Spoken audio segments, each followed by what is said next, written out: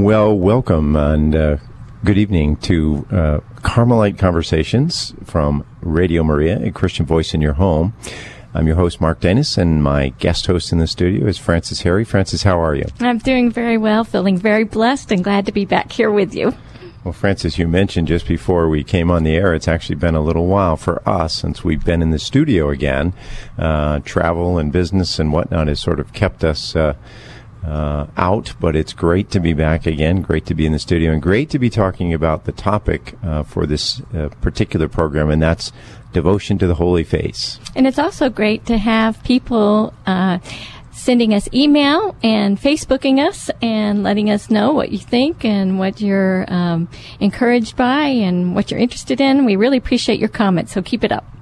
Do you have that address with you? I want to have us read that again so that people are aware of it just before we pray, and also to remind our listeners, which we'll do again at the end of the broadcast, that we will be picking up on a series of some of the lesser-known Carmelite saints. Not certainly the impact they've had is no less than the great saints that many of us are familiar with, many of our listeners are familiar with, but we will be picking up on a series of some of the saints that were suggested by our listeners they would like to hear more about. So we'll say more about that at the end, but Frances, you want to give us that site? Right. The email is carmelite.conversations@yahoo.com, and Carmelite needs a capital C, so carmelite.conversations@yahoo.com. And then on Facebook, just Carmelite Conversations, and you'll be able to find us and make suggestions there and like us. We like you too.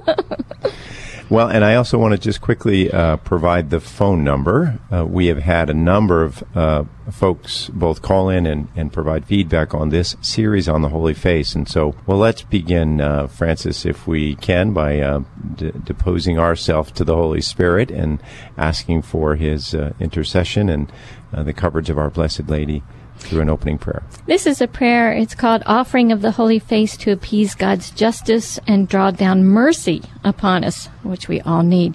And it was written by the Archconfraternity of the Holy Face. Let us begin in the name of the Father, and of the Son, and of the Holy Spirit. Amen. Eternal Father, turn away thine angry gaze from all guilty people whose faces have become unsightly in thy eyes. Look instead upon the face of thy beloved Son, for this is the face of him in whom thou art well pleased. We now offer thee this holy face, covered with shame and disfigured by bloody bruises, in reparation for the crimes of our age, in order to appease thee, thy anger justly provoked against us. Because thy divine Son, our Redeemer, has taken upon his head all the sins of his people, that they might be spared, we now beg of thee, Eternal Father, to grant us mercy. Amen. Amen. In the name of the Father, and the Son, and the Holy Spirit. Amen. Well, Frances, that's a weighty prayer. It might weigh heavily on our consciences, but unfortunately, it is a prayer that speaks to our day and our time as much as it did at the time that it was drafted, and did speak to our church in many cases throughout the history of the church. As it did in the series as we began, all the way back in the early to mid-1840s, again with Therese of Lisieux in the late 1800s, early 1900s, and her devotion to the Holy Face, both of which we've covered. And it speaks, I think, very specifically, unfortunately, to the time that we live in today and the challenges that the Church faces in our modern society. Yes, indeed, and I think we can all, with all heartfelt plea, say, mercy, Lord, mercy, and let your face shine upon us, you know. Well, today we're going to talk about Mother Maria Perina de Micheli, and I may have slightly mispronounced that, but I think I'm close. We're going to begin by talking a little bit about her life, but what's most important, of course, is the experiences, Frances, that she had on so many occasions, actually, of witnessing either actual visions or what we would characterize in some sense as locutions, that taught her the significance of the Holy Face, devotion to the Holy Face. Now, of course, as we covered in one of our earlier programs on this series, she would have been familiar with the Shroud of Turin, would have been available to her through the advances of science and so forth in the early 1900s.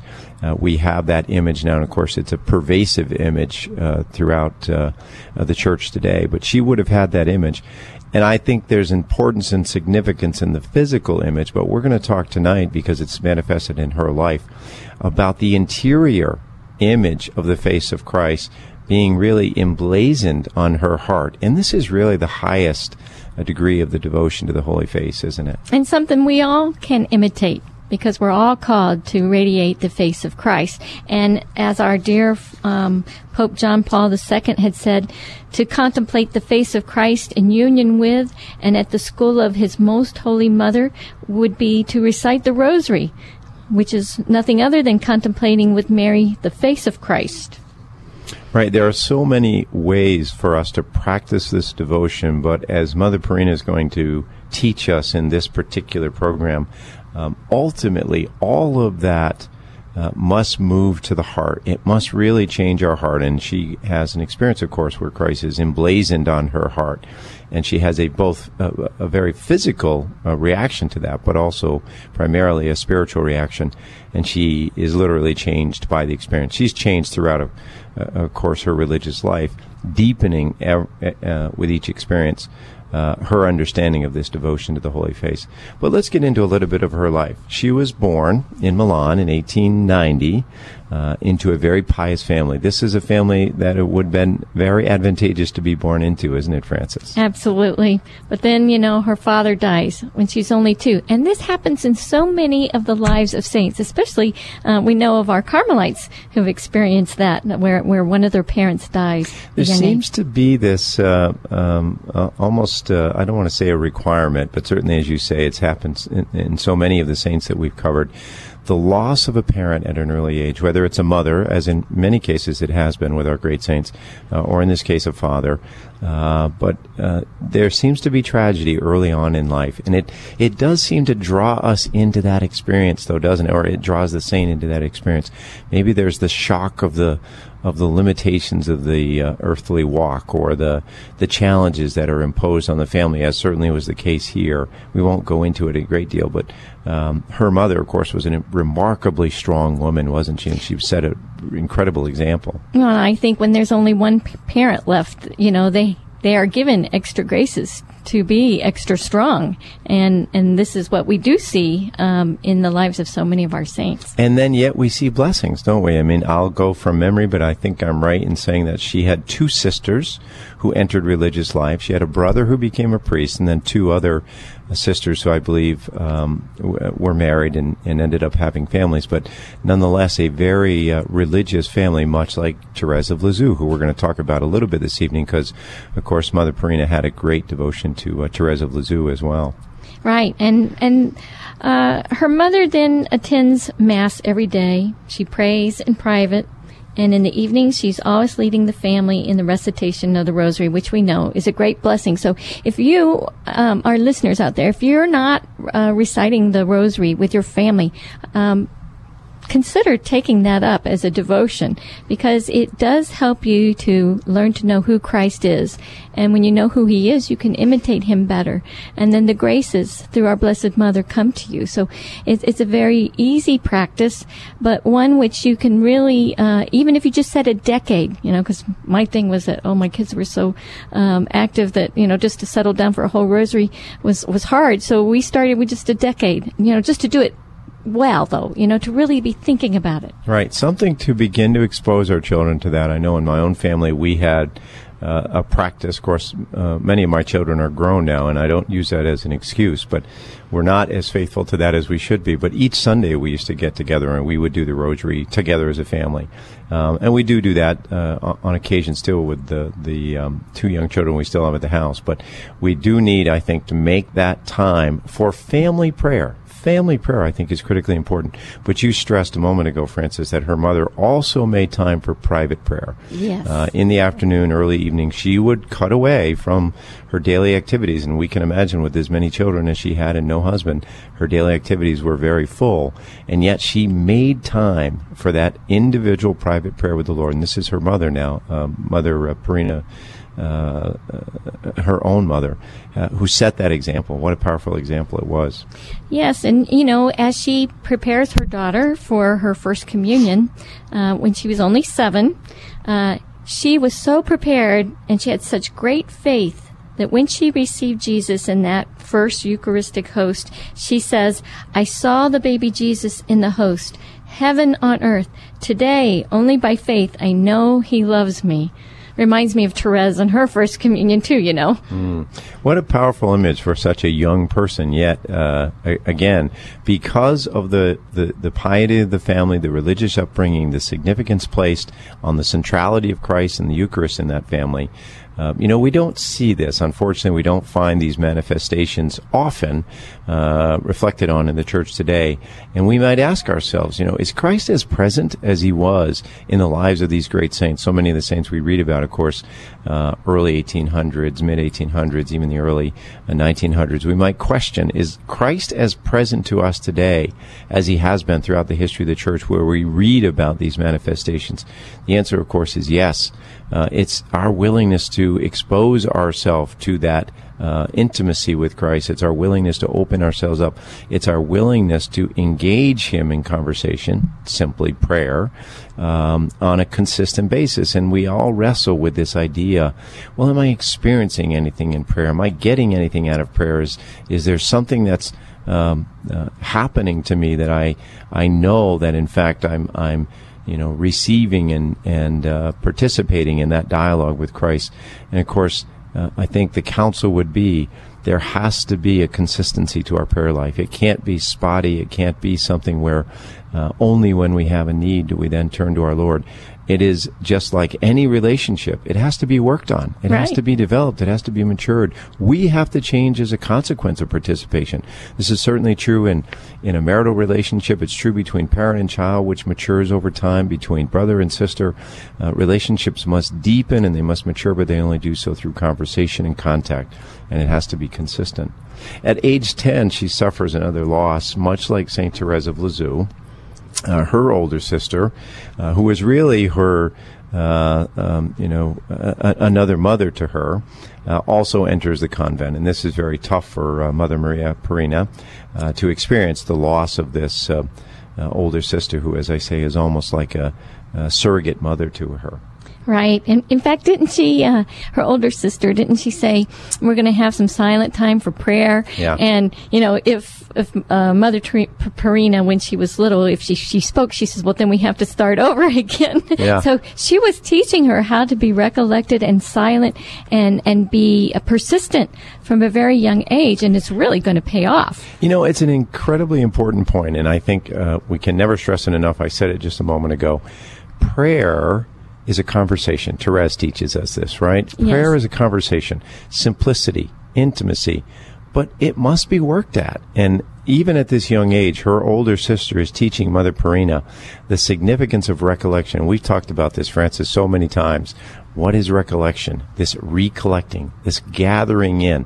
There's almost a physical manifestation to active recollection where the body begins to relax significantly. It takes time. And all of the experiences of our day, of our week, of our month, maybe even of the past year, or instances from our early life may begin to swirl around us. And there's the need to calm our reaction to all of that, to draw it back in, like to center it in Christ, deep within ourselves, in silence and in solitude and in peace and in joy, which is what's experienced in that deep recollection. Like that scripture passage, be still and know that I am God. So you're looking within to find Christ within you, and you will find him the more you get quiet within. And what happens in our daily life, and Mother Purina will teach us this about the significance of the Holy Face. As I said, it's more than a physical image. It is more than a picture. It is more than devotion to a picture and gazing at a picture. All of those are important, but I would argue they're preliminary to the deepest experience of the intimacy in the devotion to the Holy Face, and it's this interior idea that we're just bridging now, and we'll get into more. But it's the need to draw ourselves back from all of those exterior distractions and things that want to pull us off in thought patterns and emotion and so forth, and to center ourselves back in the quietness and the solitude and the silence that is found in the interior. And is there a sleepiness to it? Not so much. It's a calmness. It's an interior gaze. It's a recollection. Again, I fall back to that word, a peace that allows us to then really come into intimate contact with the face of Christ. John Paul chose his words very carefully when he talked, as you read just a moment ago, about we must contemplate the face of Christ. What is he talking about? Is he saying simply carry a picture around with you and look at Christ's face? We could use the shroud. It's a perfect example. Is that all that he's saying? Clearly not. He's saying something much deeper than that. So let's get into what it is that he's also telling us.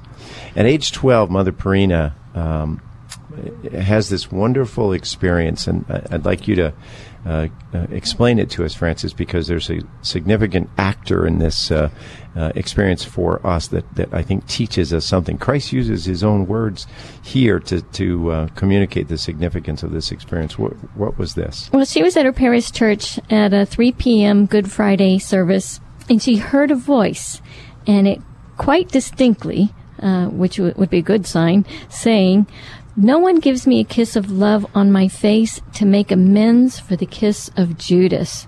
And then, of course, in her childlike simplicity, like Therese, she believed that everybody heard this, and she could see that, though they weren't kissing his face when they went up to the crucifixion. So she says in her heart, "Oh, have patience, dear Jesus. I will give you a kiss of love." And when it's her turn, she reaches up to kiss his face. And, we can all do this. We can say, "Jesus, I give you a kiss in reparation for the kiss of Judas," and offer that as a gift of love. It's a little thing, but it's done with your heart, with your own love. We have to remember the humanity of Christ. We have to remember that he was a human person, subject to the entire human experience. And in this instance, of course, in the Garden of Gethsemane, when Judas approaches him, he doesn't simply point him out. He doesn't stand off at a distance. He approaches our Lord and places a kiss on his face. And, of course, our Lord says, "Would thou betray thy master with a kiss?" Yeah. How painful must that have been? And what reparation must the Lord be in need of to soften his heart so that he feels the love of his children, those of us who do have a devotion to him. So the actor, Judas here, the character that gets brought out into this conversation with Mother Perina, I think is terribly important, because it should give all of us pause to think, we too have spent time with the Lord. We too, if we're practicing, if we have a devotion, if we are a Christian, if we call ourselves Catholic and participate in the receipt of the sacraments and so forth, we have spent time with the Lord. And we may very well, on occasion, have done things that may have hurt the one who loves us and the one that we say we love. And we need to be sensitive to that. We need to be aware of that. We are called to make reparation, not just for ourselves, but for the whole church, for what unfortunately are a number of manifestations of Judas-type love, both outside the church and unfortunately even in the church.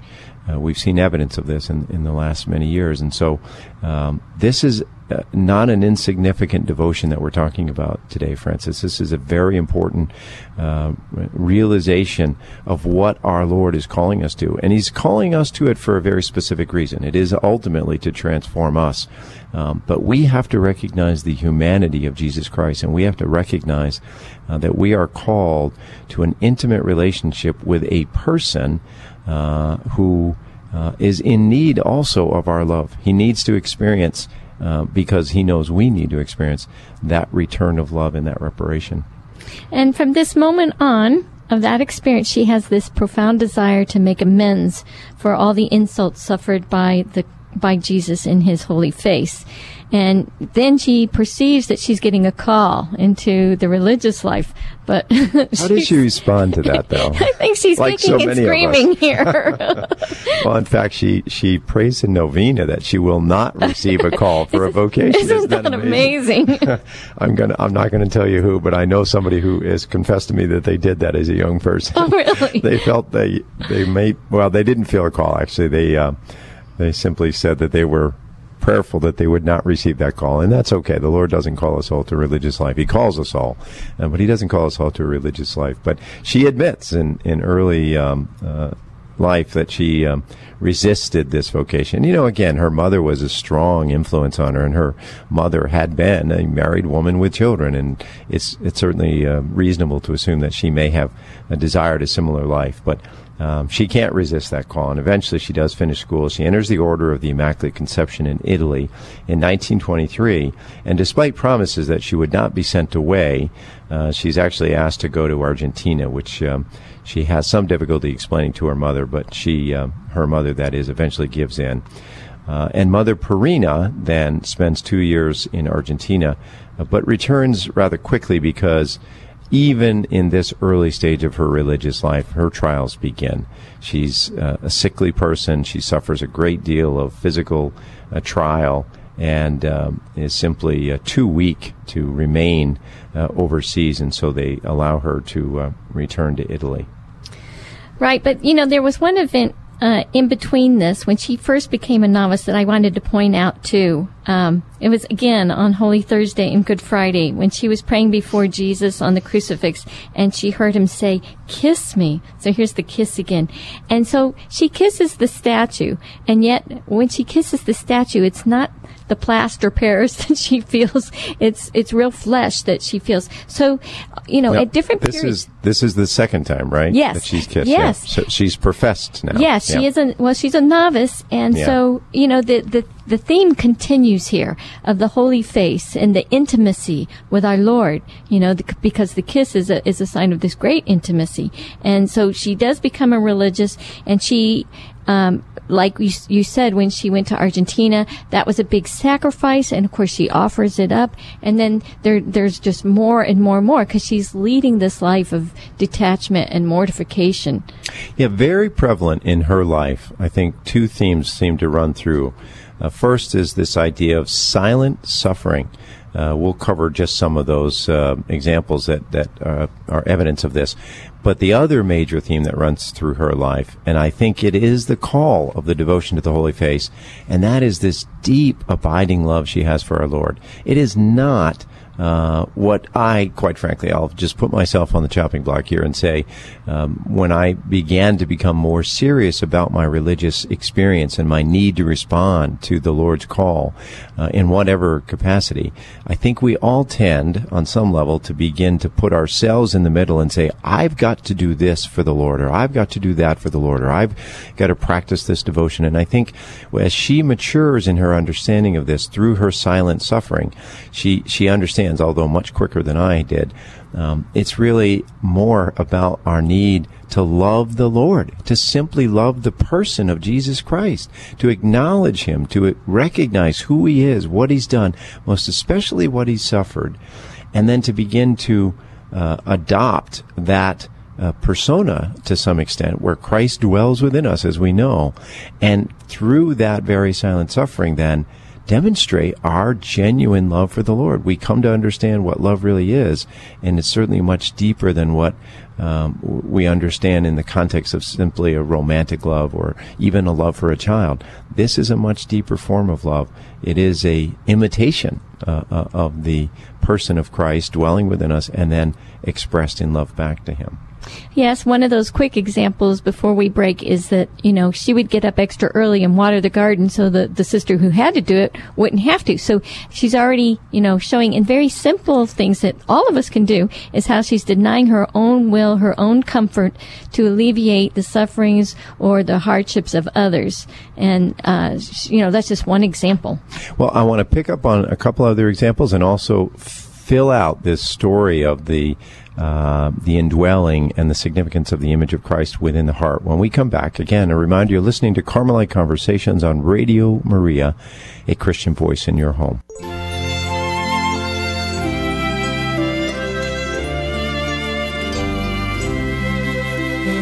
Queen of them, the ocean star, guide of the wanderer here below, thrown on life's surge, we claim thy care. Save us from peril and from woe.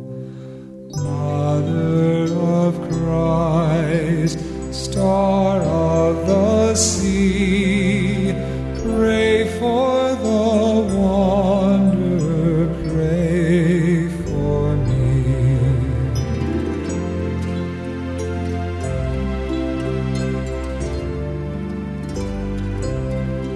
O gentle, chaste, and spotless Maid, we sinners make a prayer to thee. Remind thy Son that he has paid the price of our iniquity.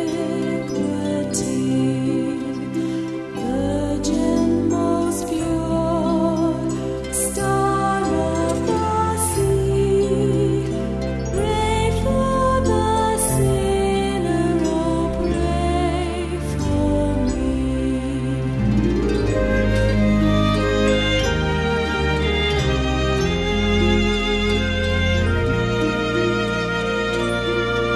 And woe to him who reigns above, in God and one in persons three, O source of life, of grace, of love. Homage we pay on bended knee to the bright Queen, star of the sea. Pray for thy children, pray for me.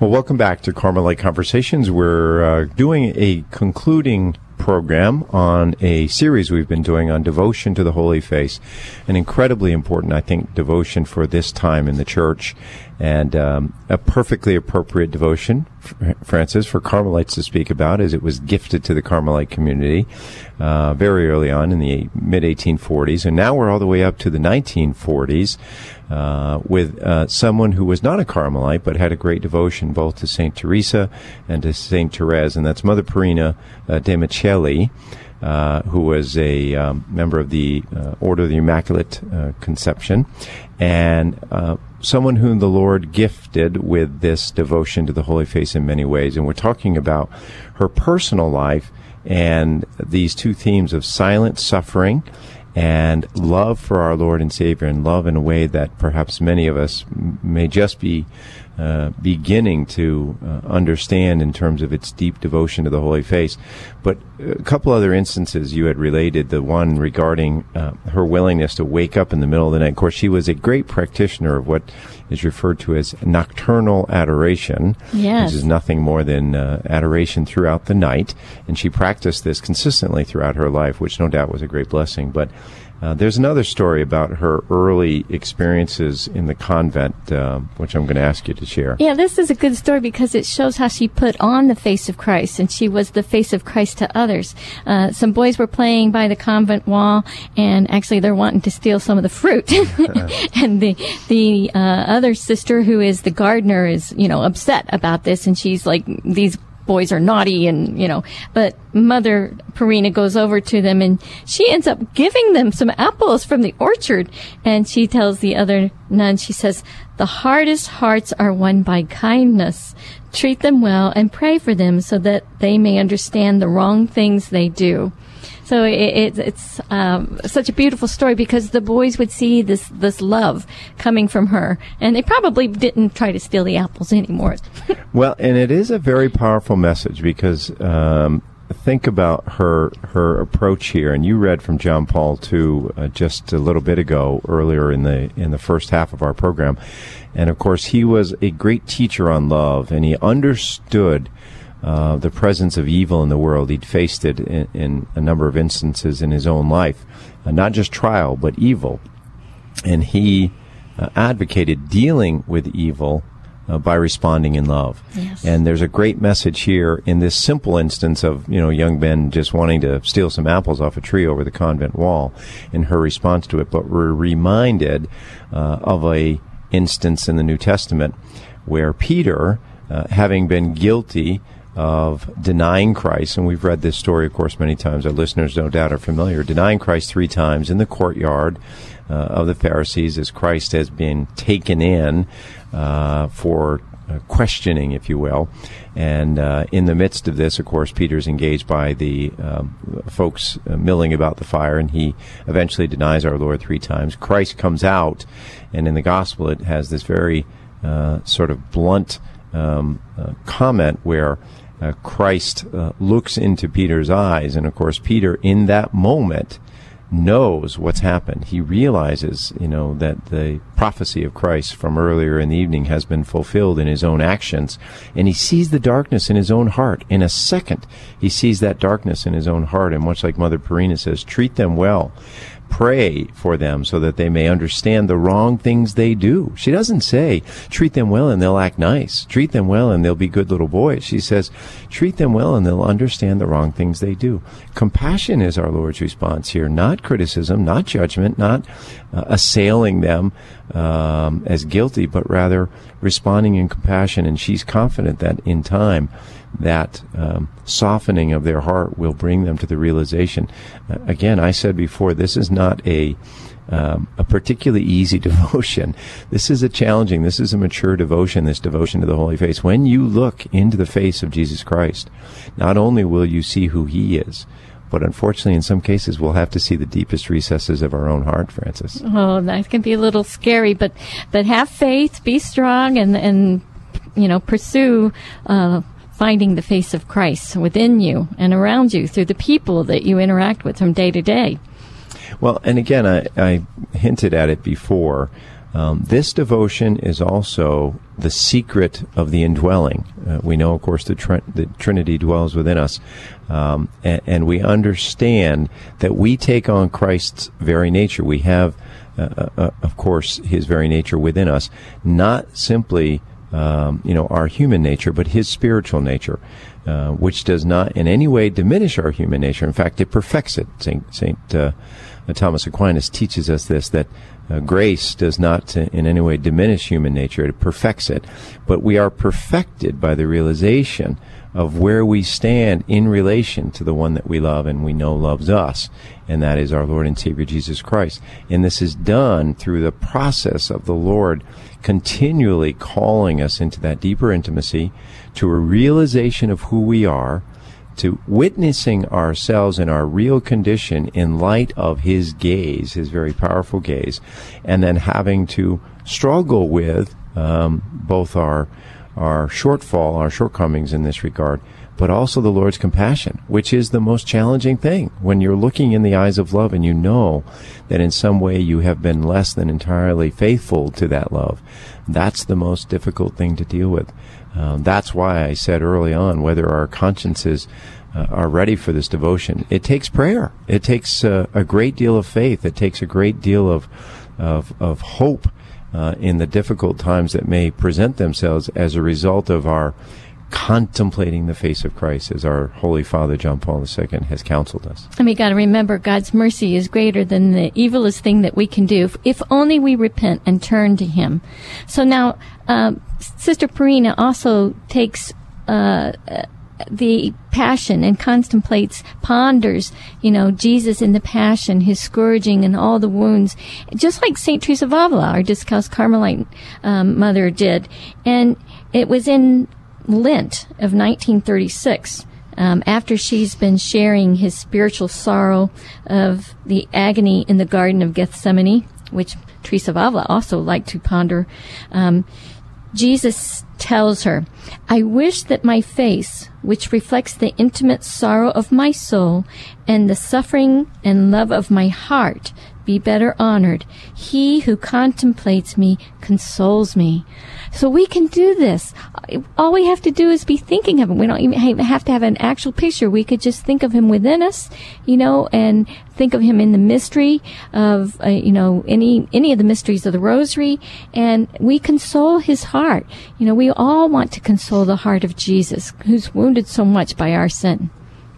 Yeah, and she's also cautious in this instruction. We reflect on Christ's life and His experience, most especially His passion, His crucifixion.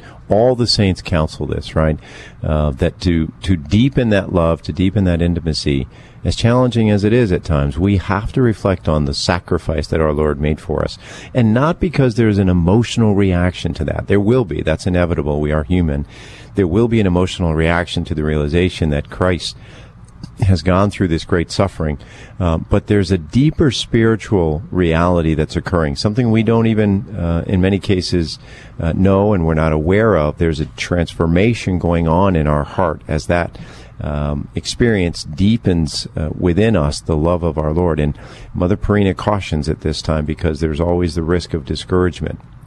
And she writes, actually, in one of her letters, whoever believes that the saints did not have to struggle, she says, they also had their battles. Courage, daughters, because discouragement is a device of the devil. Now, this is a risk. And again, I draw from our writings, or her writings and our readings, the significance of this devotion and the very genuine blessings that can come as a result. But where there's blessings, there will be difficult times. And she says, the devil, discouragement rather, is a device of the devil to make us go back, not forward. Watch, because the devil's a cunning fellow, she says. Strive to be humble, be patient, be docile. Fulfill your duties well. And she's talking about the smallest duties. Here she's echoing St. Therese. Remain recollected. Perform well your pious exercises. Submit to everything with pure love. And then you will see if you do not become holy.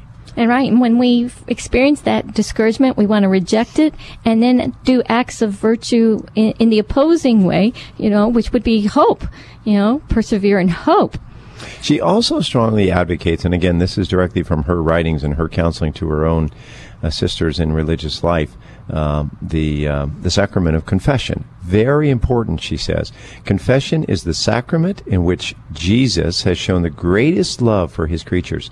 I am deeply moved and stirred, she says, to make reparation for all the outrages which Jesus receives in this sacrament, and for all of my own infidelity, coldness, and repugnance. She's criticizing herself here, but acknowledging we all fall short. Jesus, she says, living in the confessor. If I were always profoundly aware of this great truth, what love, what humility I should approach this sacrament with. Absolutely. And as we approach those sacraments, then we get an infusion of God's grace and His love, and it's that which changes us. In fact, Jesus says to Mother Perina shortly after this Passion Sunday, he says, each time my face is contemplated, I will pour my love into hearts, and through my holy face, the salvation of many souls will be obtained. So anybody, anywhere can do this. We don't have to have any special training. All that we have to do is turn and look at Jesus. I know Teresa Valva, she kept saying, look at him, sisters. You know, you don't have to think much. It's just love much. Just look at him and love him, you know. Yeah, and she's emphasizing the significance here that Christ is the one doing the work. You know, I said a moment ago, so oftentimes we practice devotions, and we've run, Frances, through so many of our common devotions here, the Rosary, Confession, Adoration, family prayer, and all of them, we've said, can lead to this devotion to the Holy Face. And some of our listeners may say, well, isn't that, you know, just everything that we do anyway? Aren't those commonplace devotions? And my response would be, of course, yes. But we are taking the counsel of our former Holy Father, who said, contemplate the face of Christ. We can use all of these devotions to do that. And this is why I say it is more than simply reflecting on the physical image of Christ as found in either the veil of Veronica, which we have talked about, or in the shroud. These are guides, these are aids. They certainly assist us in this regard. But ultimately, when we say contemplate the face of Christ, we are told, and Mother Perina tells us this herself, this must move from our head in our thinking and through our vocal prayer into our heart. This devotion, this intimacy with Christ has to move into our heart. All of what she talks about, humility, patience, sacrifice, suffering, all of that must move into an experience of the heart. You know, one of the great teachings of the saints is this continuity or congruity of the person, the holy person, which is bringing all of our thoughts and our words and our actions together into one continuous, congruous, if you will, person, where our thinking, what we speak, and what we do become consistent, if you will, with each other. And a manifestation of the devotion to the Holy Face is that all of those do become much more congruent, and they become more humble and more patient, and we begin to see the manifestation of all the virtues that we talked about earlier coming out of the very presence of that person, as was true for Mother Perina, as was true and experienced by those in religious life with her. And when we have that congruency within us, we have more peace. And then we can face the trials and tribulations of our everyday, workaday world or family issues with more calm, with a mind that can see more clearly, because our emotions cloud us and we get distraught and disturbed. And, you know, we think sometimes that we can get sort of a running start in holiness, and we'll do well in the big things, right? Well, when that big trial comes, that financial downturn, or that difficulty with my ill parent, or, you know, whatever the big challenges are that we fear in life, we say, we'll be ready for those. But Mother Perina, much like St. Therese echoes here in this phrase, there is nothing bigger than the little sacrifices of each instance which weigh on us. Isn't that, Therese, in Yes, a nutshell? It You know, we can all tackle the big lions. We can all tackle the big, or we can believe anyway and prepare ourselves for them. And while we're doing that, Satan, that, you know, deceiver, will trip us up with the littlest thing. Because right? we have more opportunities for the little things to go by, and so consequently we've not attained as much as we could have by just one big thing. So it's the little things mean a lot.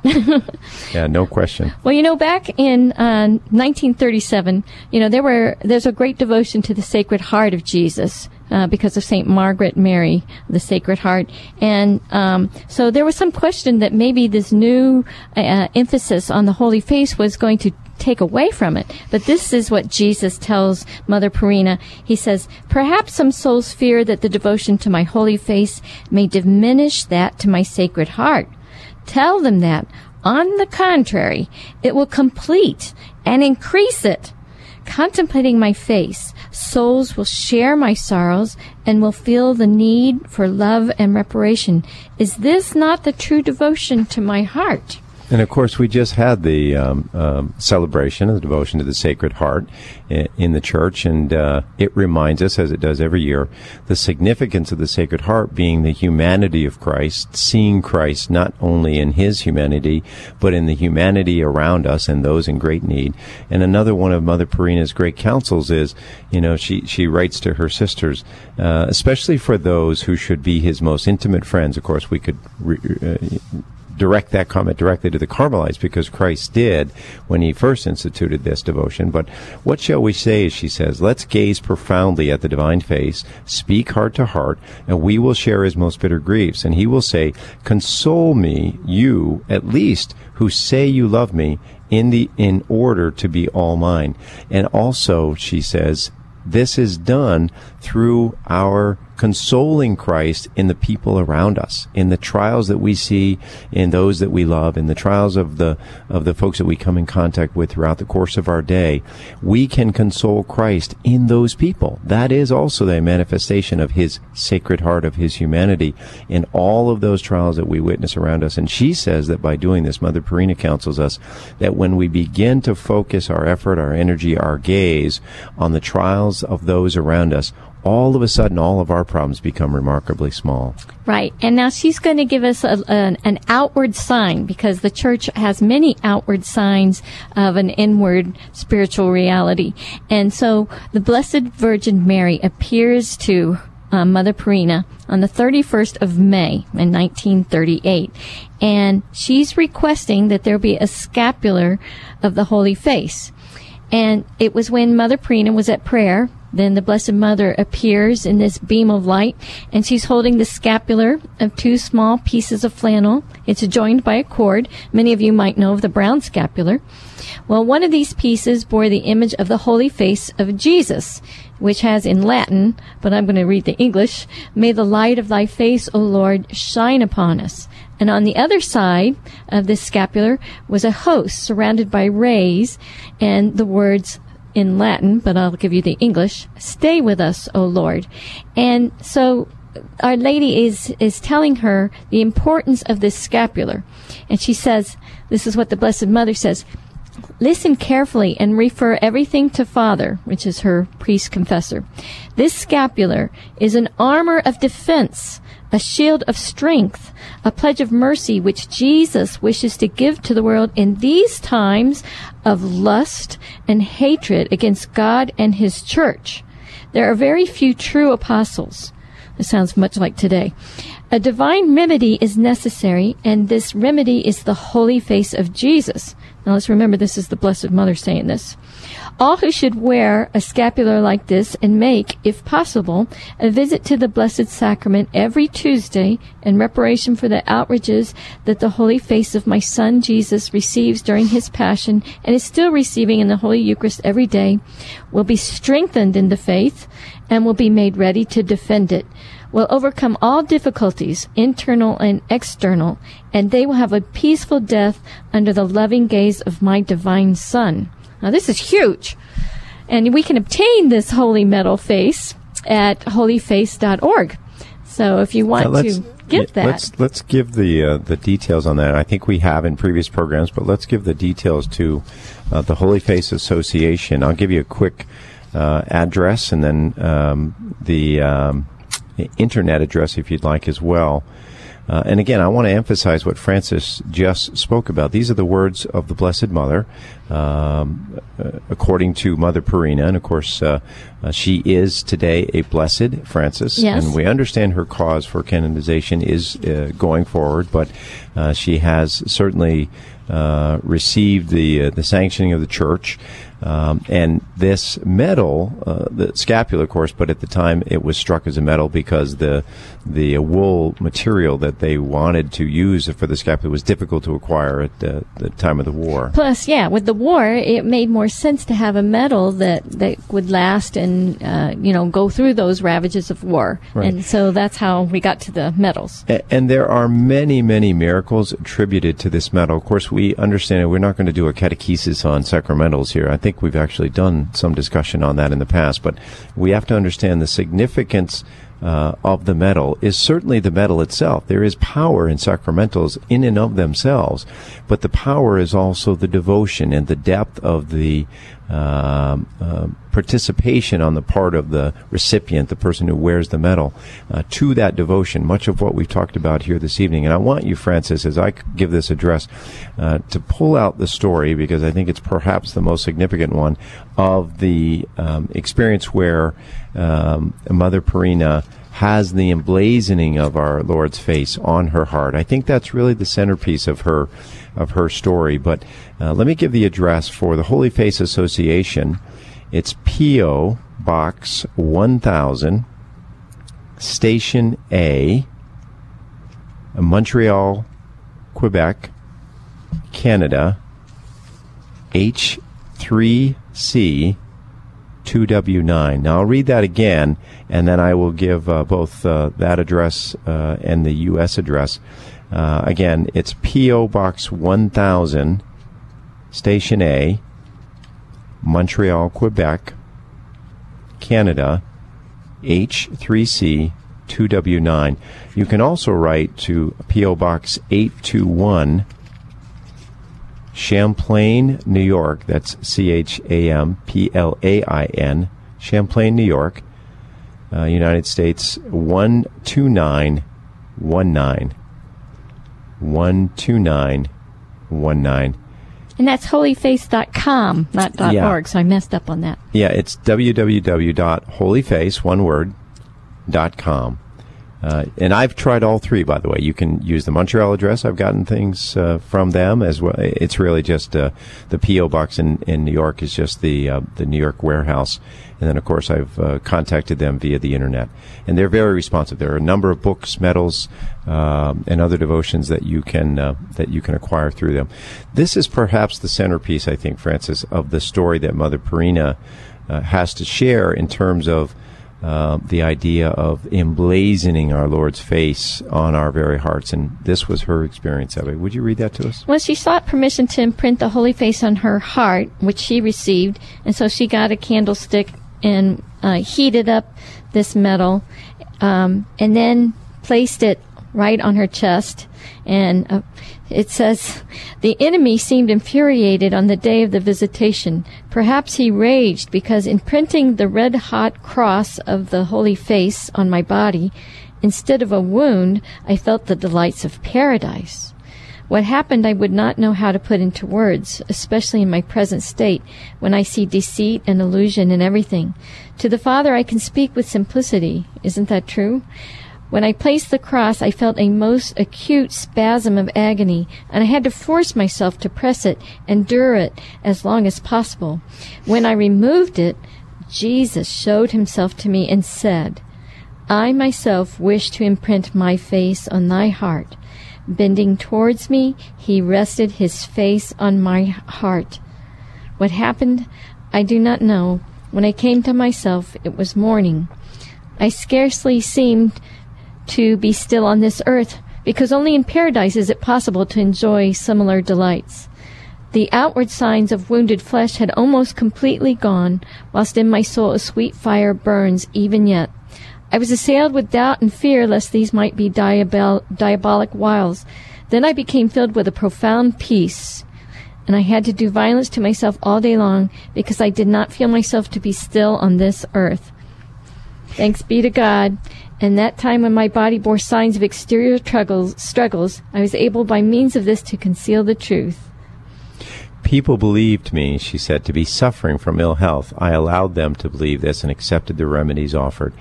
What's so important here, Francis, is this is, in a very succinct way, a story that describes exactly what happens in the devotion of the Holy Face. We may appear to be suffering on the exterior. Trials will be part of that experience. But the interior, our souls, will experience, as she says, this profound peace to where we believe we are actually in heaven. And we've heard so many of the saints relate a similar experience. I'm living in heaven. Blessed Elizabeth of the Trinity talks about living in heaven while on earth. And this is exactly the experience of Mother Perina in her ultimate experience of devotion to the Holy Face, where she emblazons the metal on her very flesh, and the Lord says, no, I will emblazon my very face on your heart. And then she gets this incredible interior peace. And though the world may see the suffering, may see the external and all of the trial, in the saints, the interior is experiencing peace. Well, I'm going to ask that we just reflect on this. One last comment from our Holy Father, current Holy Father, Benedict XVI. We've spoken about John Paul a number of times this evening, but Pope Benedict said, one must allow oneself to be transformed by the radiance of his holy face. So our Holy Father still today advocating the need for our devotion to the Holy Face. Francis, would you close us out in prayer, please? And this is a prayer written by Mother Maria Perina, a prayer of reparation to the Holy Face of Jesus. In the name of the Father, and of the Son, and the Holy Spirit. Amen. O blessed face of my kind Savior, by the tender love and piercing sorrow of Our Lady, as she beheld thee in thy cruel passion, grant us to share in this intense sorrow and love, so as to fulfill the holy will of God to the utmost of our ability. Amen. Begin your devotion to the Holy Face this evening. We strongly encourage you to do that and share your experiences with us. We'd love to hear from you again at Carmelite Conversations on Radio Maria, a Christian voice in your home. God bless.